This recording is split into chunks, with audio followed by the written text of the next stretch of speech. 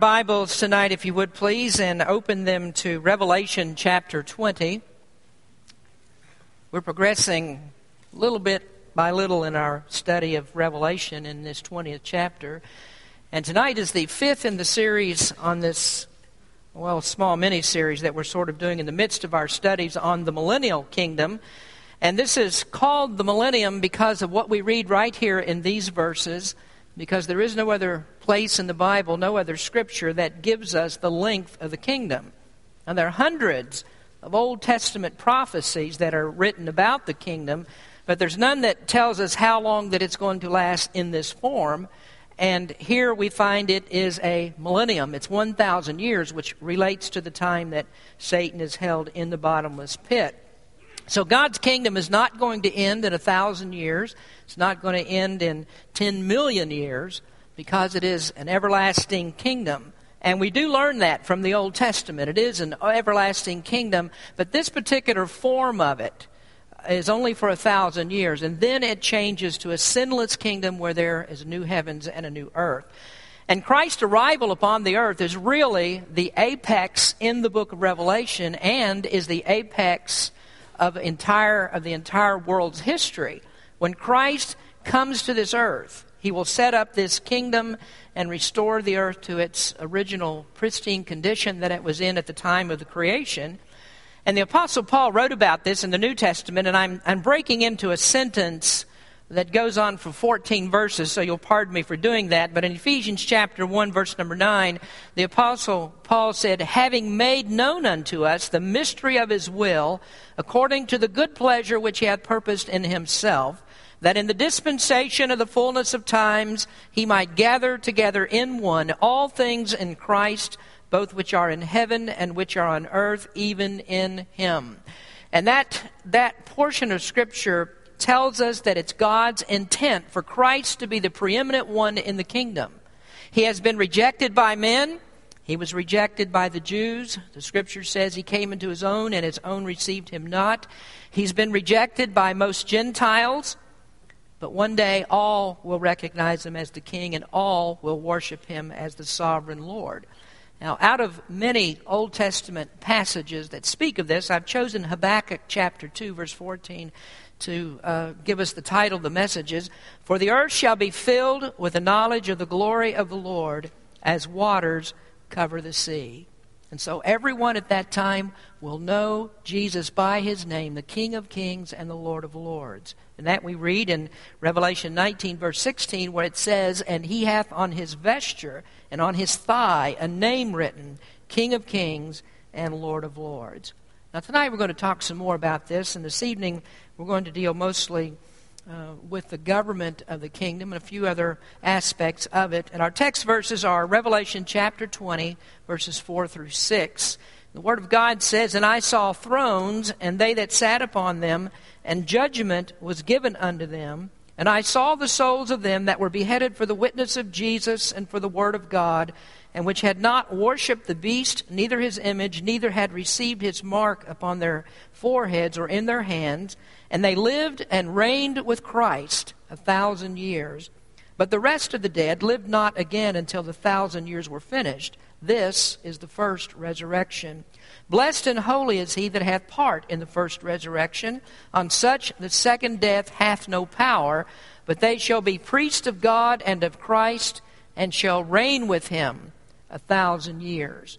Now, we've already had 4 sermons describing the kingdom, and in each of those I've begun by giving you a brief review of previous material. Well, I'm not going to go back and do much of a review tonight about that. Let me just give you the heading of the first part of the message, and I'll catch up just a little bit on it. But we talked first of all about the resplendent millennium. And in that sermon, I covered life in the kingdom from the aspects of the change in topography, the change in longevity, the change in animals relationally, and also the change in morality. All of those things will be different in the millennial kingdom. That's the subject of the first part. And then we moved on into part number 2, which is a change in polity. And polity, of course, means the government. The government is going to change in the millennium. There will be a worldwide absolute monarchy, and Christ is the king. But the king, of course, will delegate authority to others, and so we might say that others will operate under the strict authority of the king. But the Word of God says that we are going to rule with him. So we discussed the reigning members of the kingdom. And this is one of the great promises that we have in the Bible. And we're going to reign with Christ. And that's reiterated in verse number 4. And I saw thrones, and they that sat upon them. And then in verse number 6, they shall be priests of God and of Christ, and shall reign with him 1,000 years. Now, we're going to take a little bit more time to talk about the government of the kingdom. And we've already discussed some features of it. We've talked about the thrones of governing.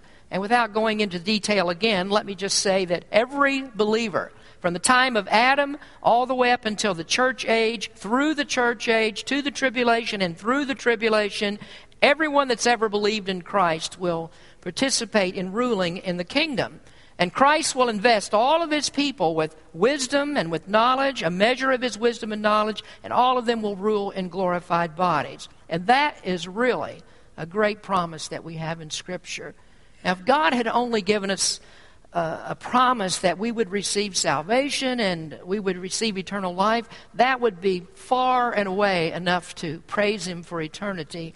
But he also promises this. He promises so much more, that we are going to have a part of this kingdom. So we'll have a part of government. Redeemed men will sit on seats of government.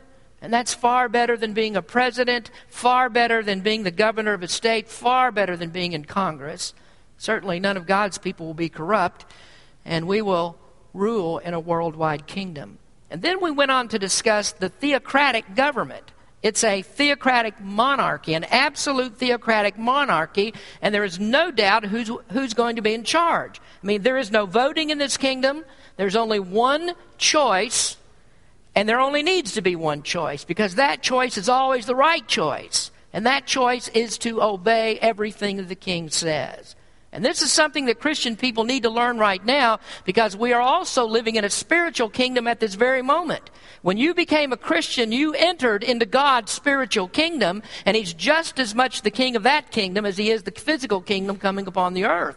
And so it's incumbent upon every person who is a Christian to obey God in everything that he says. That is our duty. Jesus said, if you want to know who loves me, if you want to know who my people are, it's the ones that keep my commandments.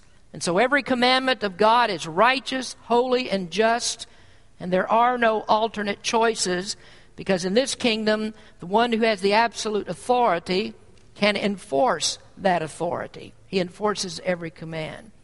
Well, in the last message, we left off with the global aspect of the kingdom. It's a kingdom that expands or extends over every square inch of the world. The world, the earth, shall be full of his knowledge and glory. And so the Scripture says that all nations will come to him. There are no holdouts. We can call that a political aspect of the kingdom, because all nations will come to Christ. But especially, we learn that the kingdom will be decidedly Jewish in nature. And this is because from the time that God established the nation of Israel, he always said that Israel was the favored nation. He told Israel that the glory days of the Davidic kingdom would be restored, and restored in greater measure. And the Bible says that Jesus is the rightful heir to David's throne. When Jacob blessed his sons, he spoke to Judah, and he said, the scepter shall not depart from Judah, nor a lawgiver from between his feet, until Shiloh come, and unto him shall the gathering of the people be. Shiloh refers to Jesus. He's the last in the Davidic line. And that's for a very simple reason. When you have a king that lives forever, then he doesn't have any successors. And Jesus is the king, the eternal king, who will reign upon an eternal throne, David's throne. When the angel Gabriel appeared to Mary, he said, he shall be great and shall be called the Son of the Highest, and the Lord God shall give unto him the throne of his father David, and he shall reign over the house of Jacob forever, and of his kingdom there shall be no end. So Israel will be the centerpiece of this kingdom, and the land will be restored in total to Israel. And that means there's not going to be any concessions to the Arabs and none to the Palestinians or anyone else. And that's not to belittle Arabs or Palestinians. It's just a fact that the land belongs to Israel. God gave it to them. And they're going to get it all back. And they're going to get it back in peace. There's no necessity for walls and none for guard towers and guns and bullets. That's all done away with because the kingdom is a peaceful kingdom. So the Bible says that Israel will dwell in safety and the king will ensure that. He said all the weapons will be destroyed and beat into farming instruments. And the most beautiful aspect of this is the salvation of the Jews. Now they have rejected him. They still remain in unbelief. When Jesus was here the first time, they mocked him, they crucified him, and they said, "We will not have this man to reign over us." But the promise is given in Romans chapter 11, "And so all Israel shall be saved, as it is written, there shall come out of Zion the deliverer, and shall turn away ungodliness from Jacob. For this is my covenant unto them, when I shall take away their sins." And so redemptive history, according to God's plan, is on the march. And every Old Testament promise is fulfilled in Christ, and the ones that have yet to be fulfilled are as if they've already taken place. God's promise is so sure, it's like it's already happened. Well, we need to move on tonight, and there's another part of the theocratic kingdom that I want to talk to you about. The second part is the social aspect of the kingdom. And in America, we're very big on the social aspects of government. What can the government do for people? In 1964, President Lyndon Johnson began what he called the Great Society. And it was the intent of government at that time to end poverty and to end racial injustice. And so there was a series of initiatives that poured money into education and into inner city problems and into welfare programs, all different types of government-funded programs. I was only 10 years old when that started.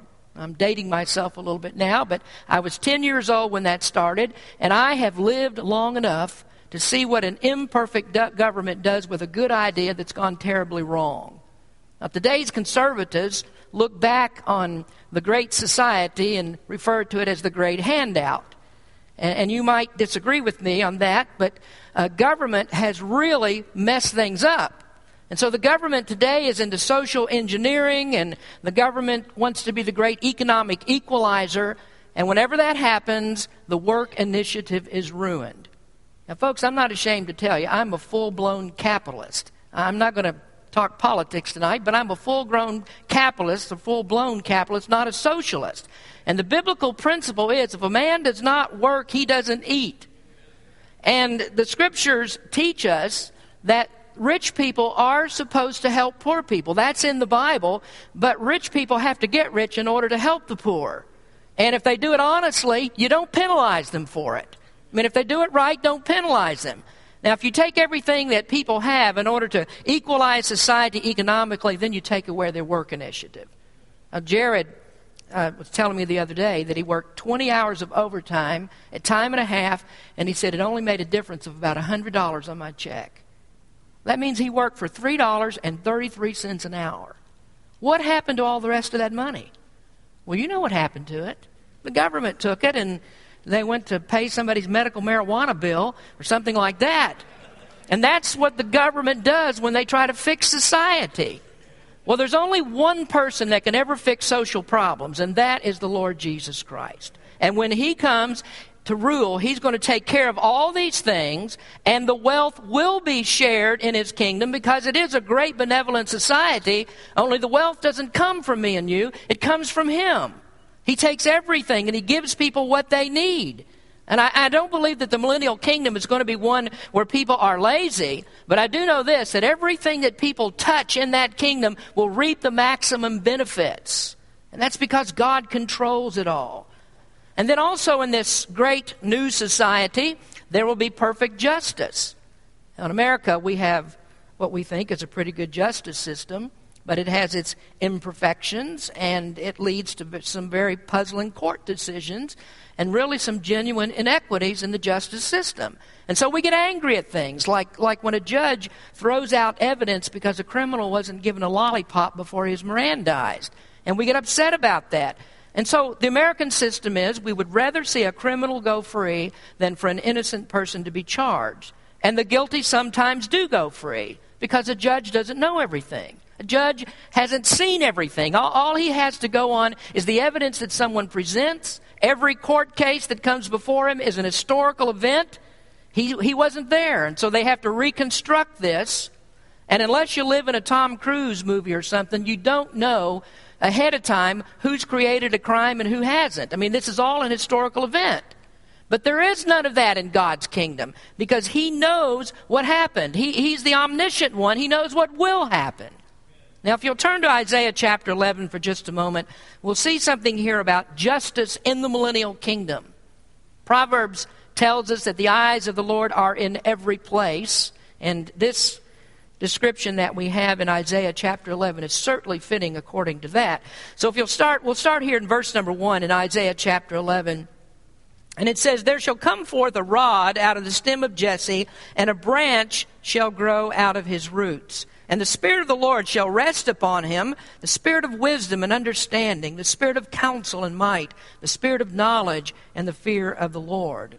And this, of course, is talking about Jesus. Verse number 3, "And it shall make him of quick understanding in the fear of the Lord, and he shall not judge after the sight of his eyes, neither reprove after the hearing of his ears, but with righteousness shall he judge the poor, and reprove with equity for the meek of the earth. And he shall smite the earth with the rod of his mouth, and with the breath of his lips shall he slay the wicked. And righteousness shall be the girdle of his loins, and faithfulness the girdle of his reins." Now, the second part of verse number 3 says, "He shall not judge after the sight of his eyes, nor reprove after the hearing of his ears."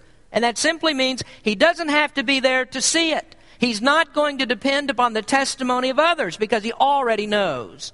And so there's not an innocent person that will ever be charged and not a guilty person that will ever go free because God knows it all. Now, you've always heard this, and you hear it all the time, that nobody could ever commit the perfect crime. And there may not be anybody who can commit a perfect crime, but there are a lot of imperfect people trying to solve imperfect crimes. And so we make mistakes with that. And so there are murders that aren't solved. There are robberies that go without resolution. There are jaywalkers that never get reported, David. They don't know about it. So you talk about a big brother society. I mean, George Orwell had no idea what it was like to have Big Brother watching you. But in the millennial kingdom, it's all good. It's not an Orwellian society because it's not all done for the good of the government. It's done for the good of the people. The benevolent king has everybody at heart, and so they all share in the abundance. Now let's move on to another aspect of the kingdom, and this is one that I really find fascinating, but also somewhat perplexing, and that is the spiritual aspect of the kingdom. And the spiritual aspect is about worship. The spiritual aspect, of course, is how you relate to the king on a spiritual level. Now, I can tell you, first of all, that there's only going to be one religion in the millennial kingdom. Only one religion. Now, we've studied in the book of Revelation about the tribulation time, and that's one of the things the devil is going to try to do. He's going to try and reduce all of the world's religion to one religion, and that religion worships the Antichrist. Now, in effect, the Word of God already teaches us that anybody that doesn't worship the Lord Jesus Christ is already a worshiper of the Antichrist. So you have two religions in the world right now. You have the true religion of Jesus Christ, and all others are worshipers of the Antichrist. Now, I hope you come on Wednesday nights, because we're going to get into this in the book of 1 John, where he teaches that there are only two spirits that operate in the world. Either it's the Spirit, the Holy Spirit, or it's the spirit of demons. It's the spirit of the Antichrist or the spirit of Satan. Those are the only two spirits that operate in the world. Well, in the millennial kingdom, it's all reduced to one religion. So you don't have the other side. You're not going to have all the devil's religions. He's put away into the abyss for this 1,000 years. So the Antichrist, he's going to try to get people to worship him. He'll try to force that, but he doesn't have any control over it. And so God's people that refuse to worship will be killed. And that's why you have all the martyrs that are mentioned in verse number 4, chapter 20, verse number 4. So the Antichrist is unsuccessful at getting everyone to worship him as he wants. But when Christ comes to reign, he will control it all, and he'll have success. He'll have one religion, and it will be the right religion that properly worships Jehovah God. Now, today we have different denominations. There are saved people in many of the Orthodox denominations, and we would never be ones that claim that only Baptist people can be saved. We don't believe that, because salvation is not in the Baptist church. Salvation is in Jesus Christ. But there are different doctrines, and there are different ways of worship among those who truly know the Lord. And so you have all these different practices of the many denominations. But no matter what denomination that you might be a member of, you must believe in Jesus Christ alone in order to be saved. And you have to believe in justification by faith alone, or you can't be saved. And you must believe in the deity of Jesus Christ, or you can't be saved. So that rules out people like Mormons, Jehovah's Witnesses, and those, and anybody else that says they're a Christian who does not believe in those things that I've just mentioned to you. Well, there are variations of doctrine, though, among those that are truly saved. But when we get into the millennial kingdom, there are no variations in doctrine. There are no denominations either, because the church isn't here. It's already gone. And so everybody will also know the truth of what God expected that the church should believe while it was here. All of those matters are going to be cleared up. So you have these different denominations, and we do interpret things differently.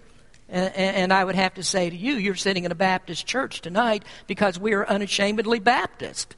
And we're unashamed to say that we're historical Baptists, because we do believe what we teach here is the right doctrine. If we didn't, we'd be something else. We call ourselves something else and go join something else.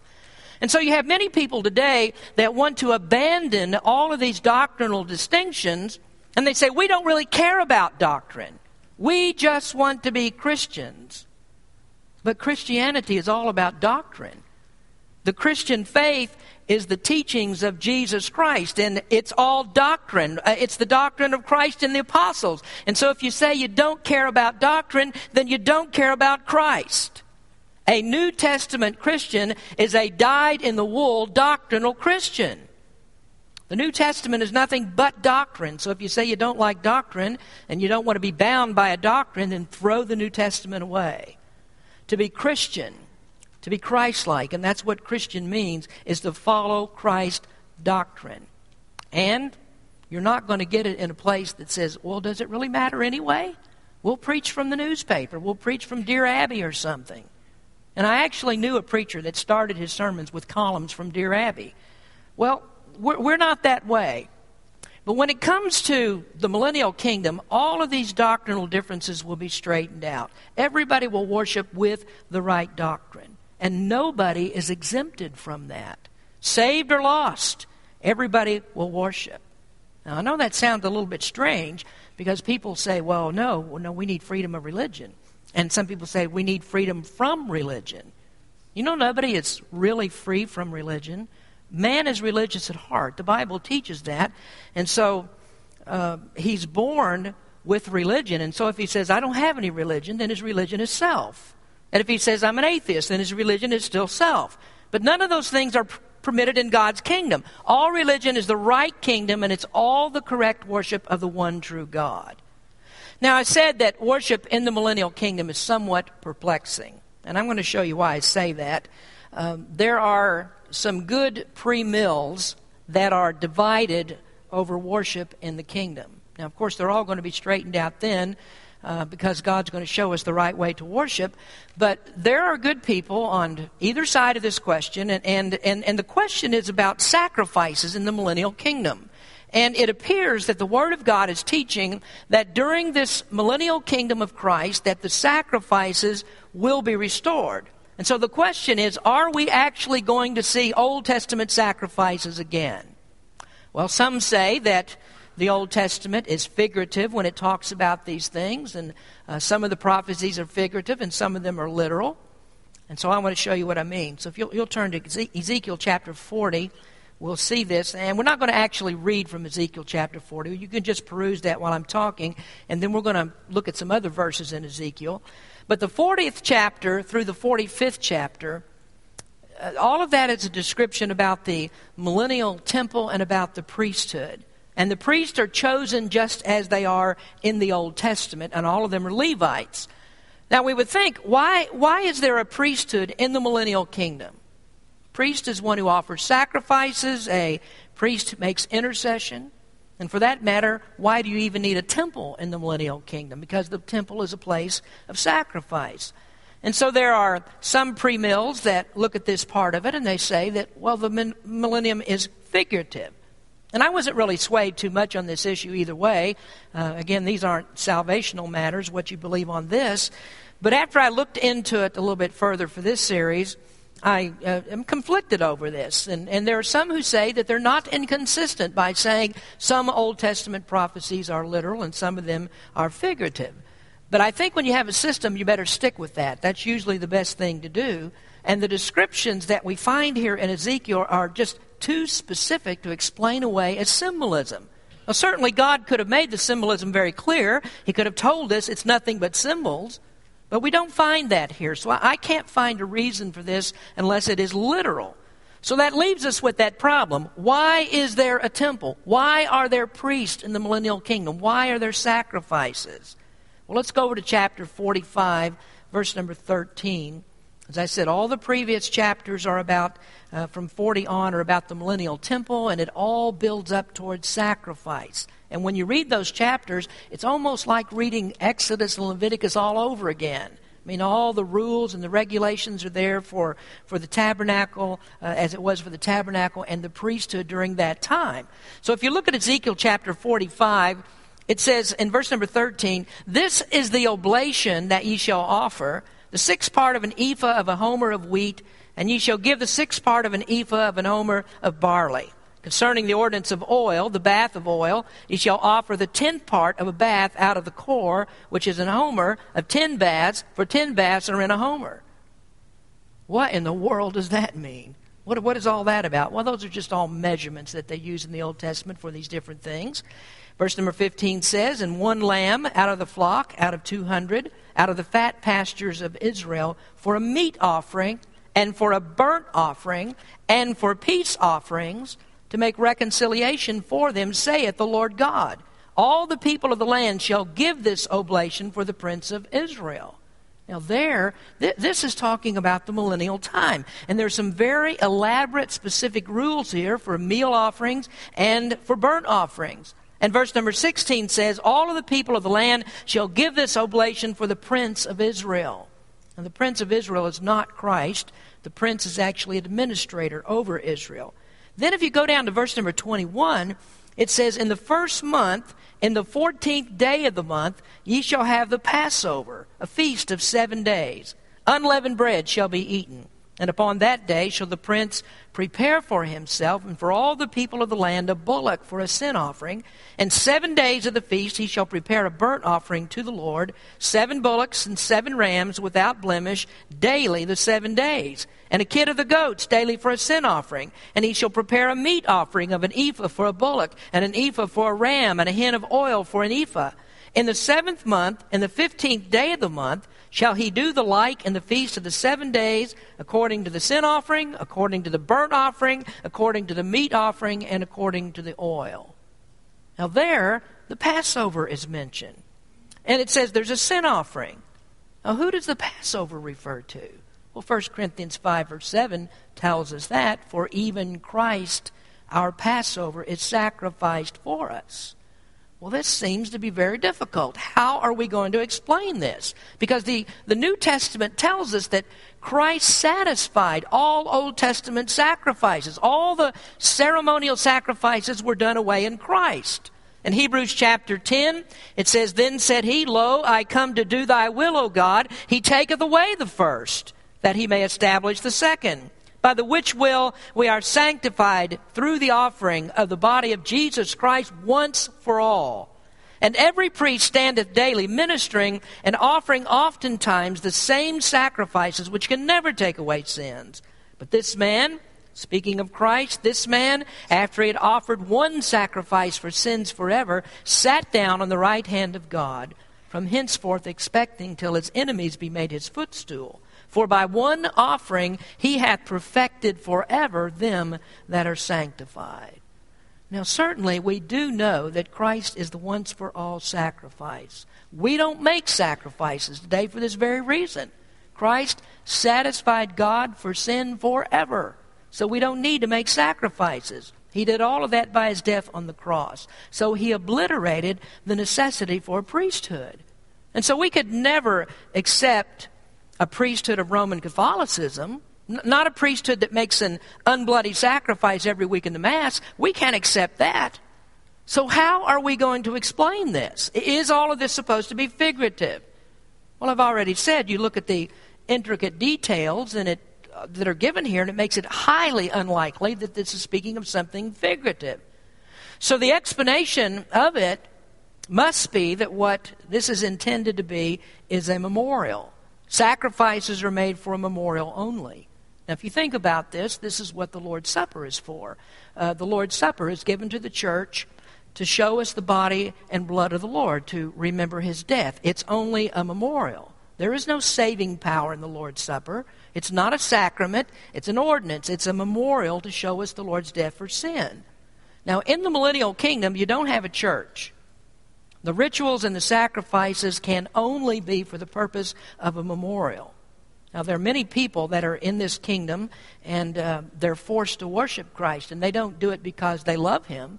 They're unregenerate people, and so they don't want to worship Christ. I mean, anybody that doesn't actually know the Lord never wants to worship him. So this is a memorial that looks back at the cross to show them what Christ did. There's no saving power in it, just as there was no saving power in Old Testament sacrifices. Those look forward to the time that Christ would come, and these are sacrifices that look back to the fact that Christ did come. So what you have here is a very vivid picture of what Christ did. So neither those sacrifices, Old Testament or the millennial sacrifices, save anyone, but the person that they represent does save. Now, of course, this would never be permitted in the church age, but the church is over. And so you have the kingdom, and you have Jerusalem with a magnificent temple. And that's a place where people come to worship as Israel did in the Old Testament. Micah records in Micah chapter 4, "But in the last days it shall come to pass that the mountain of the house of the Lord shall be established in the top of the mountains, and it shall be exalted above the hills, and people shall flow unto it. And many nations shall come and say, Come and let us go up to the mountain of the Lord, to the house of the God of Jacob. And he will teach us of his ways, and we will walk in his paths. For the law shall go forth of Zion, and the word of the Lord from Jerusalem." Now, another interesting part, I think, is the growing hostility of people that are forced to worship. Now, if you would, let's go to Zechariah chapter 14. Zechariah is an easy book for you to find. If you knew the books of the Bible like the kids this morning, you wouldn't have any trouble with this, but so I'm going to help you out a little bit. Malachi is the last book of the Old Testament. Zechariah is the one that comes right before that, so it's not hard to find. Zechariah chapter 14, verse 6. And it tells us in this portion of Scripture what happens to those who refuse to worship. Now, those who refuse to worship, of course, would have to be people that are lost, because saved people do not refuse to worship the Lord. So starting in verse number 16, not verse 6, but verse number 16, "And it shall come to pass that every one that is left of all the nations which came against Jerusalem shall even go up from year to year to worship the King, the Lord of hosts, and to keep the Feast of Tabernacles. And it shall be that whoso will not come up of all the families of the earth unto Jerusalem to worship the King, the Lord of hosts, even upon them shall be no rain. And if the family of Egypt go not up and come not, that have no rain, there shall be the plague wherewith the Lord will smite the heathen that come not up to keep the Feast of Tabernacles. This shall be the punishment of Egypt, and the punishment of all nations that come not up to keep the Feast of Tabernacles. In that day there shall be upon the bells of the horses holiness unto the Lord, and the pots in the Lord's house shall be like the bowls before the altar." And so it says here that if people refuse to come and worship the King, then he'll smite them with a plague. And I suppose that many of them will die, and those that don't die keep growing in their hostility towards God. And when we get to verses 8 through 10 in Revelation chapter 20, these are the ones that attempt to rebel against the king and come against him to make war. But they never get a chance, because God has already ended war at the Battle of Armageddon. And so he just consumes them all with fire from heaven. So what we have here then is a look at spiritual life in the kingdom. And it's a little bit perplexing to us at first. I mean, when we think about Jerusalem being restored to its glory, Israel restored into its land, a new temple that's built in Jerusalem, and you have all of these people that are not saved that are forced to worship. Now, those that aren't saved, or I should say those that are saved, are not going to be confused by the sacrifices. They're not going to be confused for the purpose of them. They understand that. So this is really going to be an interesting time for the people of God. There's a perfect king. There's a new perfect government. There's a new social climate. There's new spiritual worship. In Revelation 21, verse number 5, it says, "And he that sat upon the throne said, Behold, I make all things new. And he said unto me, Write, for these words are true and faithful." So if you're into the new, and into the extraordinary, and into the amazing, into things that you have never seen before, then you need to trust Christ. And when you trust in Him, the Bible teaches you will be a part of the ruling class in the golden age. Let's pray. Heavenly Father, we come to you now, and we thank you for the time that we've spent in your word. And Lord, thank you for opening up this text to us. Some of these things are not real clear, and we have difficulty deciphering all of this, but we thank you, Lord, that you know the answers to all questions. You are the omniscient God. You know everything now, and you'll know everything when the kingdom comes. Lord, help us to trust you. Put all of our faith and our confidence in you, because you are the one who saves us from our sins. Lord, we pray for each and every one in this room tonight, that all are believers, all are followers of you, and they know you personally in the pardon of sin received through Christ on the cross. Bless us now as we sing. We give you thanks for all things. In Jesus' name we pray. Amen.